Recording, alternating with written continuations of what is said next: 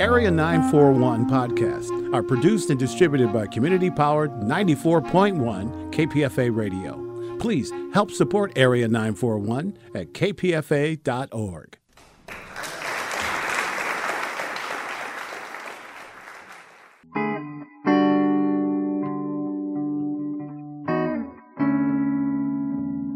This is the Area 941 Radio Walensky podcast. I'm your host, Richard Walensky. We're talking about books, about theater, about film, and sometimes about politics. This Encore podcast was originally posted on April 4th, 2019.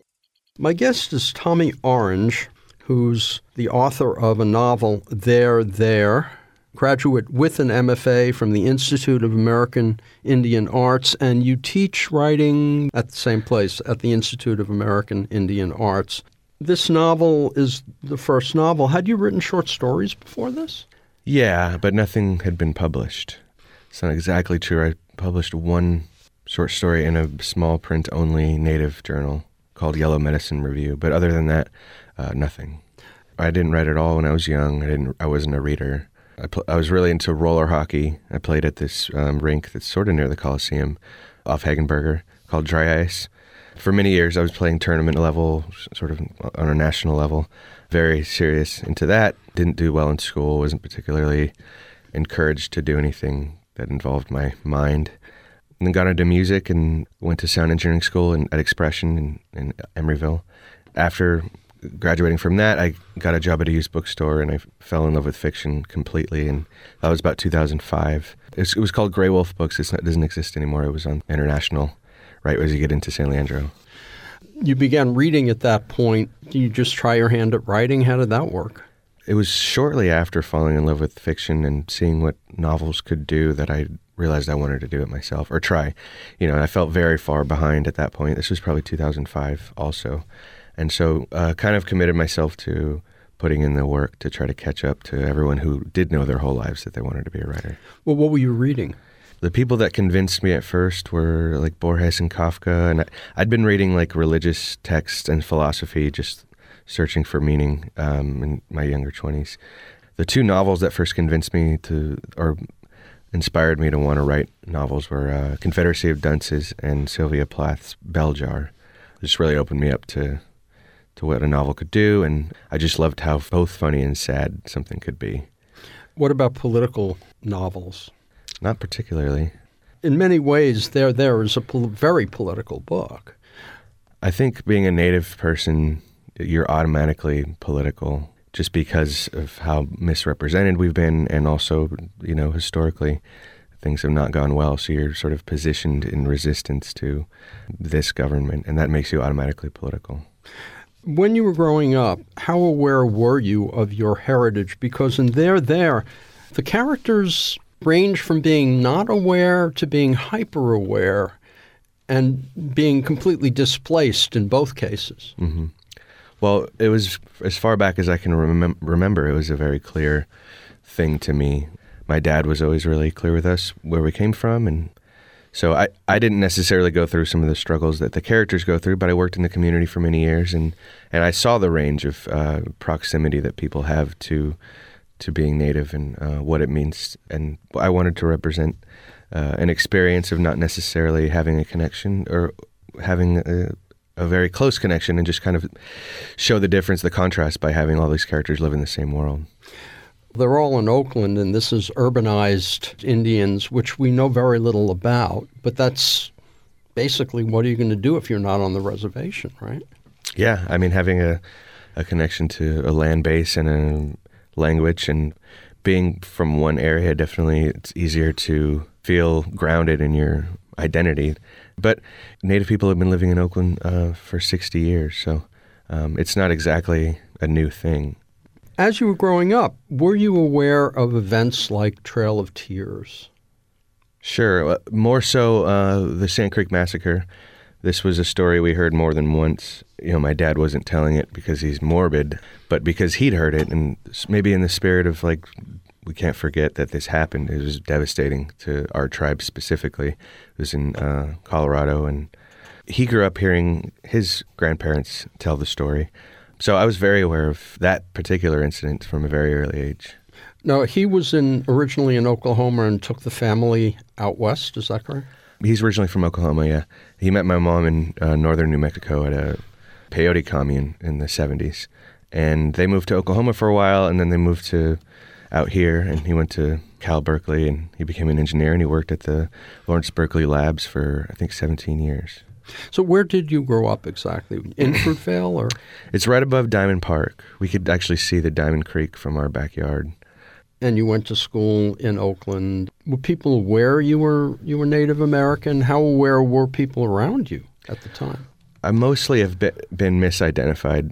You know, white people tend to be aware that I'm not white, and then there aren't very many other Native people around to identify with. So I've been called racial slurs, the wrong ones at various different times. But when people ask, like, what are you, that question, I tell them. And so I don't know that anybody's ever immediately been like, you're a Native person. But that's part of the thing is, like, we have a range of ways that we look. And if you know Native people, you know what to look for. But if other people are looking for the Native American in the room, they're going to look for a headdress or like high cheekbones or something. That's part of the problem of misrepresentation and how we've been represented in films and in pop culture. Well, that's part of the whole Indian shtick that we see, whether it be the whooping war Indian or the noble savage, which bears no relationship to what's really going on. Mm-hmm. When you began working as a writer, was that immediately what drew you to dealing with it and there? No, I was writing really weird stuff and experimental stuff at first.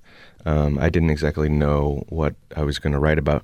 Once I decided to include my own life details into my writing, it automatically included that, this mixed heritage and this idea of being Native and from Oakland automatically got filtered through me, the characters did. And so as soon as I made the decision to have anything that included my life details, which eventually you come to as a writer, unless you're writing fantasy or a certain genre, or I think you end up including your life details. Let's go back to you're working at the bookstore, you're reading, you're trying to experiment. How do you wind up getting an MFA? How does that come about? In 2005 to 2012, that was just me working on my own, sort of in a vacuum. Not really submitting very much, not really feeling like I could get in anywhere. I tried to win the short story contest at Zoetrope for about 7 years. Eventually got an honorable mention in 2013, which felt like a win. So just writing as much as I could. Like I said, I was playing catch up because I came to it sort of late. And writing and reading as much as I could. I lived in New Mexico for a year. At one point, lived in Oregon for 6 months, just dedicating myself to writing and reading as much as I could. So, reading craft books and just trying to figure out how to write better over time. So the MFA I found out about sort of by chance. I was in a workshop actually here in Berkeley at an organization that's actually used to be nearby here called Story Center. They do digital storytelling. And one of the members overheard me tell my coworker that I got into the MacDowell Colony, which is a really prestigious artist residency. And I didn't know then that it was prestigious. I just applied because I'd seen it on another Native artist's resume. So she got really excited that I got in, and she was like, "Are you in an MFA?" And I was like, I don't really want to do an MFA, and I have a family, and I have to work, and I can't just remove myself. She knew about low residencies, and she started Googling, and she found the Institute of American Indian Arts. And so when I saw the faculty that worked there and the fact that there was such a program was really exciting to me. So I applied and got in 2014. How did There emerge? I mean, I understand you're a fan of Tarantino, and there are sort of elements of that. Reminded me a little more of Altman's Nashville in the way the characters all come together. I think Colin McCann's Let the Great World Spin was structurally the first novel that I really liked the way he reveals the connections. His is sort of a reverse of mine because the main event happens in his prologue, and mine's all sort of drawn toward the end. I thought of the idea, the sort of complete idea, at the end of 2010 to have a bunch of different voices and lives converge at a shooting at the Oakland Coliseum at a powwow. That basic seed of an idea I thought of and then started writing into it about the beginning of 2012. And at that point, you began looking at how you were going to do it and how the characters' voices would be different from each other. Yeah, I was waking up early. I was working full-time at that time, waking up super early and writing, and then after my son went to sleep at night, writing then, just finding whenever I could. And I was sort of auditioning voices to see who felt real and true and who I could sustain over time. And so that was, that was a moment when some of the voices that are in there now first emerged in that first year. What was the first voice to emerge? I don't know if I know that. I know Dean was early on, and Tony, and Opal, and Orville. Those four for sure were in that first year, I'm pretty sure. So you just began experimenting with who they were, writing a little bit to see what their past might be? Yeah, and what world do they exist in, and what is their relationship to it, and what are the little details that make them real, and considering their past, and how does that affect their voice, and then eventually experimenting with POV, point of view. I transposed almost every character into different point of views to try to get them to feel as distinct as possible, because I know it can be annoying to keep track of a lot of characters in a novel, and I tried to make them distinct so that it wouldn't be as difficult. When you talk about creating little details to make them seem real, can you be specific? What exactly you're talking about? Well, let's say Opal, for example. She talks about the way she's superstitious and has a thing with spoons. I have had that thing historically. I tend to include a lot of idiosyncrasies from my own life because I don't know what else I'm going to do with them. And these little things can help to enrich characters. And I know them in an intimate way, so I can write about them more easily than something else. It must be weird if your family is reading this and they can just point and go, oh, I know that little tick. Yeah. I think the people that know me best know exactly what is from my life in all the characters. Well, there's one character who's trying to be a writer, and I would think that particular character must have been weird to be him and not him at the same time.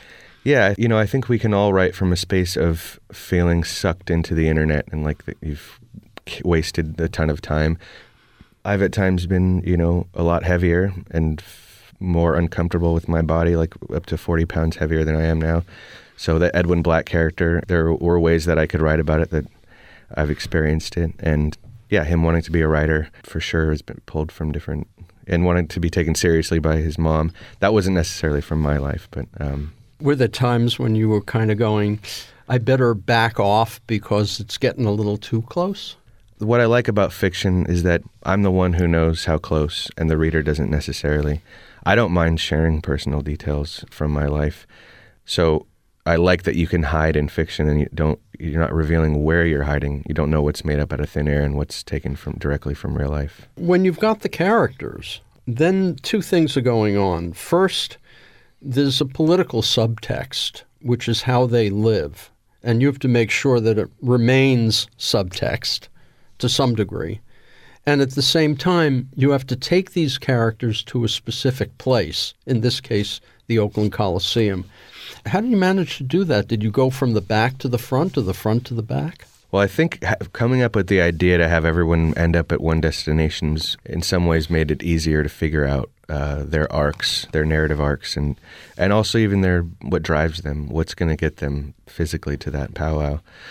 It was a messy endeavor, and there was a lot of points during the middle where I wasn't sure I'd make it through.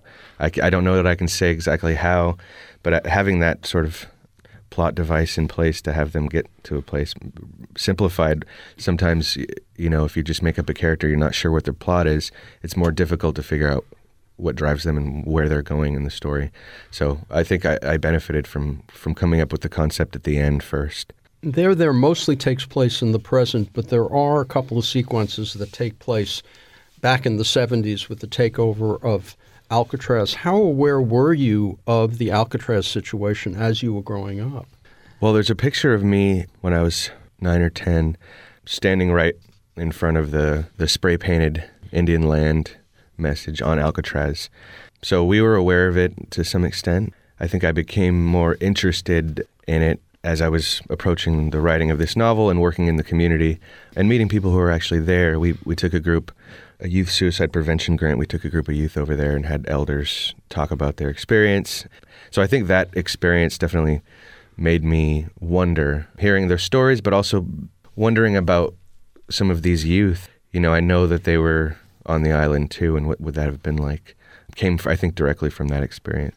They had just freshly repainted the graffiti to make it stand out more, and they're trying harder to feature that as part of the history and not just the Al Capone angle. The idea of having the flashback to Alcatraz? It just felt like it belonged in literature. It was such a dramatic thing to take over a prison island for almost 2 years. So I didn't want to write it from a heroic, sort of triumphant place. I could see the angles that you could write it from that weren't interesting to me. I thought, what was it like for kids to be on the island? What would that have been like? So it just felt like an important Bay Area Native moment, and it draws back how far the history of Native people being in this area, the Ohlone people and all sorts of California Indians. But I was trying to reference like people who came here on relocation and came here for civil rights. So it made sense to me because I draw back in the prologue to a certain period when people came to the city, and that all felt connected, the Alcatraz moment. As you're working on it, did the title emerge there, the Gertrude Stein title?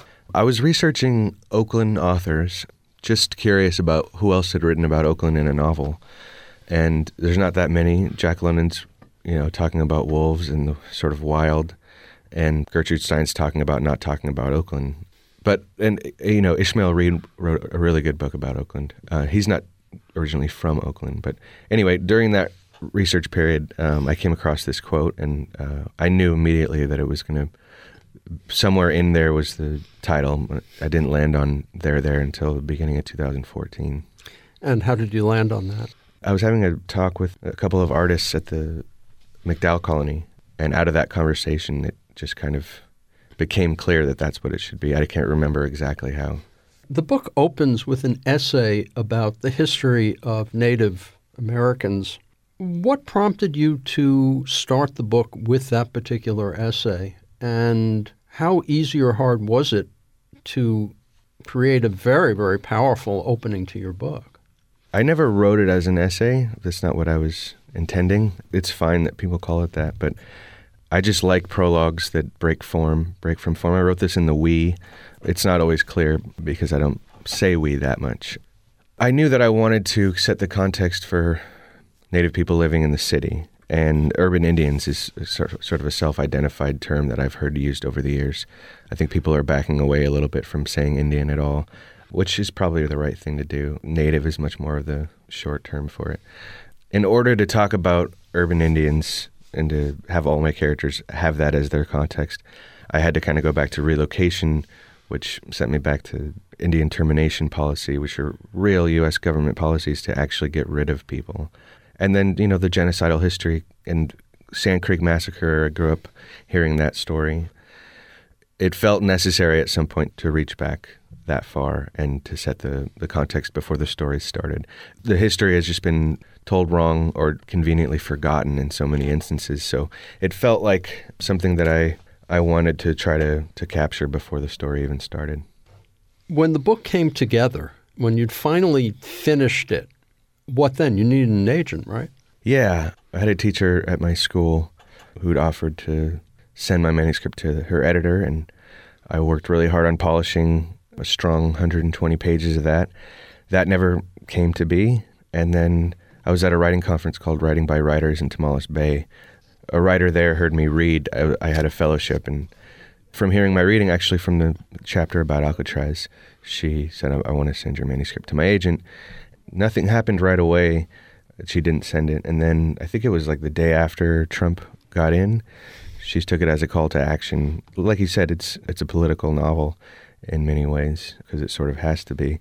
And my now agent was up with anxiety because of Trump being in and not being sure if she could leave the country and be able to get back in. She was reading it about 4 a.m., up with anxiety. And she said it gave her hope. And she called me the next day and signed me. And she happened to be one of the biggest, if not the biggest, literary agent in the business. When you presented it, had you already winnowed down the characters? Yeah, especially the first 120 pages were pretty tight. When she asked for the second half, I was not ready, but I said, give me a month, and I really hustled to get the back half of it tightened up. What I ended up sending her at the end of 2016 was pretty much as it is, but 3 characters in it at that point didn't make it. So the 3 characters that were just completely pulled. Yeah. Who were they? There was a younger voice that also kind of harkened back to the civil rights days, and there was another character named Billy Two Rivers, and there was a character in a wheelchair. It's hard to talk about him now, actually. Why? I'm really happy with the way the novel ended up. I don't think I would have ultimately been happy before it got to the editor, and she made suggestions, and I was able to come up with the final form. How it ended up is tighter, and the narratives connect in a more cohesive way. I think they may have been looser threads. By pulling them, the whole thing came together. I think so, yeah. You ever intend to use them again? One chapter, there's some writing that I really like in it that I've at various times thought back to, but when I've gone back and looked at the pages, I'm not happy with them, so... So they go in the shelf for the time being. Yeah. The book came out to rapturous reviews. My publisher they were really championing it from early on, from before it came out. So they sent me to this big booksellers conference in Memphis, and I was one of 4 different authors that were featured at that conference. And this was a big moment. They did an autograph signing session with the advanced reader copies, and I was sitting next to a pretty established author, and when I got to my table, there was a line of about more than 100 people. So the buzz was already pretty massive at that point. So signing autographs for the first time to over 100 people was a pretty wild experience. And there was a lot of moments like that along the way. I was certainly expecting a lot more negative criticism or mixed. I was ready for it anyway. But like you said, it's been rapturous and really unbelievable reception. Politics in the book is under the surface, yet at the same time, it's there. I would never call myself a political person, but I guess there was, if there was a political intention, it was related to having people understand how history and what happened in this country to certain people, how it plays out over time and affects lives now. There's a certain sense of get over it feeling that sometimes people actually outright say that. Trying to render characters in a way that you can see how these things play out over time and how they affect lives now, and wanting people to really understand how that can be a reality through fiction. If there was any political intention, is definitely to try to right some of the wrongs that have been told in history books and taught in classrooms for decades. Is the relationship between how African Americans are trying to deal with their history and how Native Americans are? Definitely. I think the way you have a relationship to the country you're a part of, and whether there's discord or whether you benefited from or suffer because of the way this government has treated people over time, it affects you as a person. It's not just a political fact or historical fact. You have a relationship to that, and I think it dictates how you live your life and what your relationship to the system that you're a part of. It's funny. Last year I interviewed a writer named Peter Carey, who wrote a book which deals with the Aboriginals of Australia and what happened to them. Not merely genocide, but also apartheid of the worst kind. And you realize that this story is being repeated over and over and over in lots of countries. The Native American experience, in that sense, isn't unique, but it certainly puts white European culture in a very, very bad light. Yeah, and colonization is alive and well today. When you look at who rules this country, it's a white male, an old white male. I don't know if you've seen the picture of all of the senators or all of the people. It's just like a sea of white faces with white hair. Tommy Orange, has there been any interest from Hollywood? Yeah, I've sold the TV rights, actually. I'm not sure. I've been saying it publicly, but I don't think I'm supposed to, so I'm stopping saying who it is. Who they cast. I mean, that becomes a major issue, doesn't it? That was early on. My agent told me that they love the book and want it for film or want it for TV, but an all-native cast is difficult. But this was the beginning of 2017, and by the time I sold the TV rights, a lot has happened, and it's not as much of an issue anymore. The people are doing things that have made steps forward for things like this to happen now. We look at the election of Trump as this very negative thing, and of course it is. But it seems to have, on the other hand, opened doors toward activism and toward trying to get things right in a way that maybe wouldn't have happened. I agree with that. I've been saying that from early on. I think there's a lot of unaddressed things that have come up to the surface because of him, and I think those things would not have come to people's attentions. I think there's a complacency, and marginalized people have been aware of it and feel the sting of it. So there's a sense of, as long as he doesn't destroy the entire country or the world, he's definitely already done a lot of damage. He's a super corrosive, toxic person. But if we can come out of it, there's a lot of things that have come up that needed to be addressed. We see it in diversity. We see it in the Me Too movement. How specifically has it changed for Native Americans? Well, he's trying to do land grabs and he's doing all these things to national parks, and the pipeline immediately went through in North Dakota. I think there's funding that's being cut. It's a lot of different ways, I think. And, ultimately tweeting at Elizabeth Warren to call her Pocahontas and then taunting her with, "I'll see you out there on the trail," which he's referencing Trail of Tears. It's like his view of Native people is probably the lowest since, the days of Andrew Jackson and some of these people who viewed Native people on a subhuman level.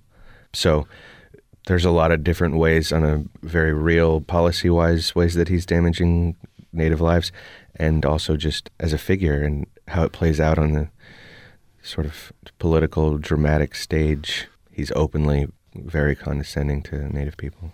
The Elizabeth Warren story, is it one we should put to rest? I think she's walked back from it quite a bit. I wish she wasn't running, because I think there's a lot of votes that she's just going to take from what could be a better candidate, and we obviously don't want another 4 years of Trump. But as far as putting it to rest, I don't know where I stand on it, because it was dumb for her to have walked it out in the first place, and I think she put it on a resume, which she's claiming she never used it to get into anywhere, but putting it on a resume in and of itself is fishy to have done that. So, exploitative, and she didn't come from that experience or I don't think she had any right to claim it. It's mildly interesting to talk about, but I'm happy to stop talking about it at any time. My own feeling is if she had kind of put it behind her and never talked about it again, would have probably been the best thing. We've all done stupid things in our lives. That's my feeling. Yeah. It's more problematic the way Trump is using it. It's demeaning to Native people in the end. Sure, to her, but, to his people, his supporters, sort of a rallying cry against Native people. What kind of activism in the Native community has arisen? I mean, not just the pipeline, but elsewhere. What is the Native community doing, and how can those of us who are not part of the Native community help, assist, stay out of the way? Well, there's always donation buttons on all these different sites, and particularly in Oakland, the American Indian Child Resource Center and the Intertribal Friendship House could always use help in programming, and Native organizations always can use more money. As far as the activism that's arisen from this political moment, I don't have a clear picture of. I'm not an activist myself. I was a little more involved when I worked for the Native American Health Center, and it was a nonprofit. I was in behavioral health, but I was working as a media coordinator, and I don't really have my finger on the pulse right now as far as what's happening. There's a lot of amazing artists and activists out there. When you're looking at our culture, this is a broader question, and having grown up in the culture and watching TV and film, what can you point to say, okay, this is a pretty good example of where white people or black people or non-Native American people can look and see what Native American life is really like. Can you give some examples? We come from many walks of life. There's over 576 federally recognized tribes, not to mention the ones that aren't federally recognized, who have different worldviews and different languages and different relationships to contemporary life. For so long, we've been sort of made to be one thing or not at all. So I don't think that there are a great deal of examples of what it's like. In Canada, there's a much more progressive view. There's even like a First Nations TV channel that has a lot of examples of that. We don't have a lot in popular culture that I think is a great example. As far as that a lot of people access and a lot of people would have seen, there's plenty of independent movies and documentaries that nobody's heard about, and there's a lot of books to read. But as far as popular culture, there's not that much. So when you were growing up, you were kind of blind. Yeah, or you see the wrong thing or you don't see it at all, and that's not a great... a lot of people grow up with role models or heroes, and to not have that or to only see a caricature of yourself is super damaging. Dressing up in Native costume, every character in there does it, and his position on it is kind of ambiguous. On the one hand, hey, look, this is our past, and on the other hand, what the hell am I dressing up for? Is this Halloween? Mm-hmm. Is that pretty much how you felt? Not really. I was never a powwow dancer. I just thought of the idea for the character. That piece is not autobiographical. My dad sort of made the decision not to necessarily push anything on us, kind of have us figure it out ourselves. So that part influenced me because we were never told that we had to do anything in particular in order to feel that we were Indian. We didn't grow up in the Oakland Native community either, even though it's been there for a long time. I came to it when I started working in it in my early 20s. Tommy Orange, now There is out. You're working on something else, I would assume. I have 2 different novels that I've been working on, and one of them's a family autobiographical novel, and the other one I've stopped talking about. I don't want to lose the energy, or, sometimes talking about things when you don't have enough actual stuff written kind of ruins it. Right now I'm focusing on short stories. How many have you written? Short stories? Oh, it was countless, but how many good ones or published ones? Just recently got a short story published in Zoetrope of San Francisco. Just found out that I got a story accepted at Freeman's. It's a literary magazine that John Freeman puts together. And eventually, hopefully, they'll be collected. Yes. Feedback on this and other Radio Walensky podcasts is appreciated. You can write to bookwaves@hotmail.com. You can listen to other interviews either as Radio Walensky podcasts or in the archives pages of bookwaves.com. Until next time, I'm Richard Walensky on the Area 941 Radio Walensky podcast.